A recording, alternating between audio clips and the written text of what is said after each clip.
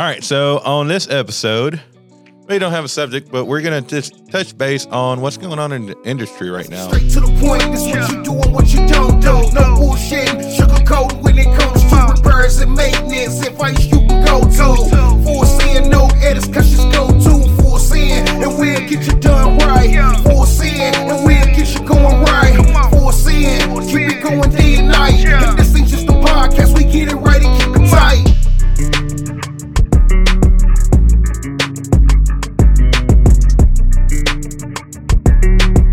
So, when was it? About a couple weeks ago, 2 weeks ago, I went with Tyler and Caitlin. We went down to Mount Pleasant to just visit some of our customers and visit some of our vendors. Got to take a tour of McKelvey.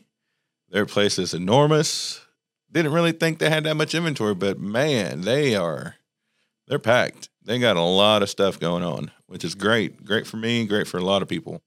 Especially with the buyout that just happened with Textrio getting bought out by Dexter. I think it officially signed last week or the week before.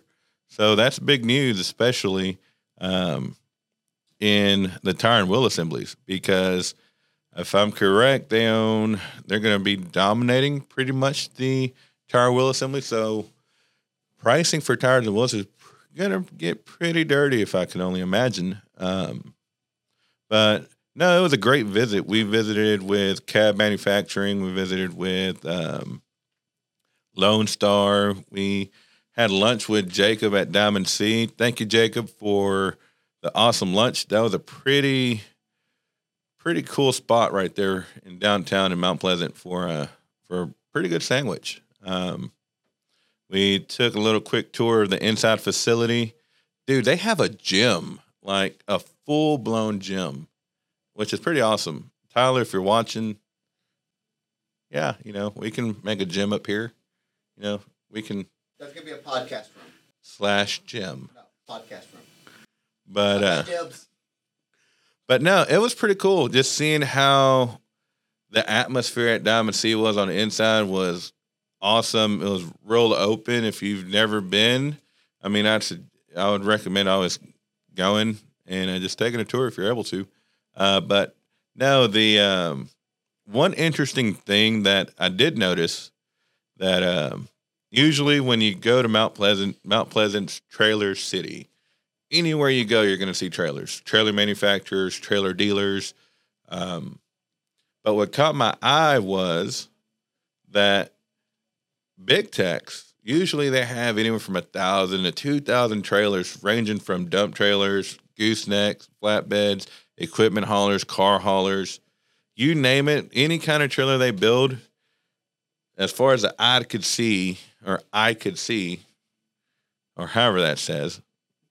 But, they had trailers going on for miles, and it was vacant. Then talking to some of the manufacturers there, apparently they've been closed for a couple weeks. So that's very interesting. We drove by a couple of other places. Some of the manufacturers are expanding while some are cutting back on production. I think from talking to a couple of different people in the industry, just from this year, the trailer industry has been down about 25%, if not more. I know that was in first quarter, and second quarter was around 25% that we've dropped. But it's interesting because you got a lot of newcomers that are building new trailers or coming up trying to get a name for themselves in the trailer manufacturing world. And you got Caltech, 5-Star, you have Cab Manufacturing, Float Ride, and just a couple of others. Those are just a few to name, but just in our area, that's those are some newer names that are coming up in the industry, making a name for themselves and making a footprint in this industry where, your name brands but still are, Big Tex, Max D, Diamond C, Texas Pride, Gatorade, which I really haven't seen much of Gatorade, but yet again, they're out in the East Coast in Florida. But I know in the RV manufacturing, they've decreased a lot up north. I'm real good friends with a trailer manufacturer or axle manufacturer up north, and their business has dropped. Even with some of these bigger companies, their business has dropped in the axle manufacturing about 50%, just with some of the new things going on or new buyouts that are taking place.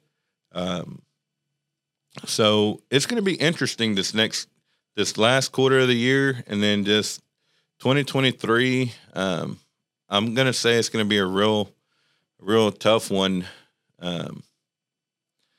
Or not tough in a sense of hard to get stuff, but just tough on the economy, just for stuff that's going on. And I think next year, election year, no, this midterms, but it's going to get interesting. Some of it referred to I think it was 2003, 2004, if I remember correctly, that Matt was talking to me about, was that he's noticed something like this happen, and it lasted about a year and a half.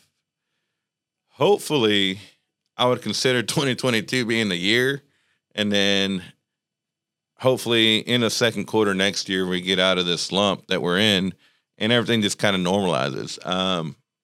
The problem with a lot of the manufacturers or a lot of the vendors that they're having is the overflow of supplies from 2021, that everything's finally coming into their doors. So they're getting flooded with overstock of inventory, which is just causing a lot of overhead. We experienced that ourselves with the Willens. We had maybe 4 containers, if I'm correct, that just all arrived at one time, which by the books, they were still on the water. And then all of a sudden, hey, you got 4 containers. But it's going to be an interesting year, or interesting last quarter, to say the least. I think it's going to be a great opportunity for those small manufacturers who are trying to make a name for themselves to get a good foothold or stronghold in the business right now in Q4, especially with big techs. They've been closed from what they told me 3 weeks now, 4 weeks, and they're going to stay closed for another 2 weeks. So I know that's going to be very interesting. What's new here? I would say the accountability chart's kind of working its way in, and everything's working where it should be. Everybody's rowing in the same direction, and I think things will be a good year, good way to end the year and get a good stronghold. I know we had a marketing meeting that I felt I was in college, because I didn't understand not one bit of what was going on. But I did. Yeah, Kiefer knew what was going on. I was kind of on the side just doodling. But no, it's very interesting, because if your team's not doing that, focusing on what your niche is, or what your focus is, and focus on your core values, on trying to push that message at the same time that you're trying to push your product. It's and not only that, but seeing what products your team wants is easy for your team to push out, and those that are very difficult. So, we pulled in all the teams and kind of got that information from everybody, from axle manufacturing to fulfillment to sales to even the shipping coordinator with Sam. And I know what I'm going to talk about on my next one. But no, most definitely, it's great. But now that's pretty much what's going on in the industry that I can think of, that I've been in a loop with. But yeah, if you haven't watched any of the other episodes, go ahead and check out the link in the bio, and just check out all our previous content, and then stay tuned for what's to come. If you need any trailer parts, you know where to go, the Trailer Parts Outlet. But no, that's pretty much it for this one. Sayonara, adios amigos, Dos Equis. If you're still watching, I still have your beer in my intro video. So that would be pretty cool. Just that's free promotion for you.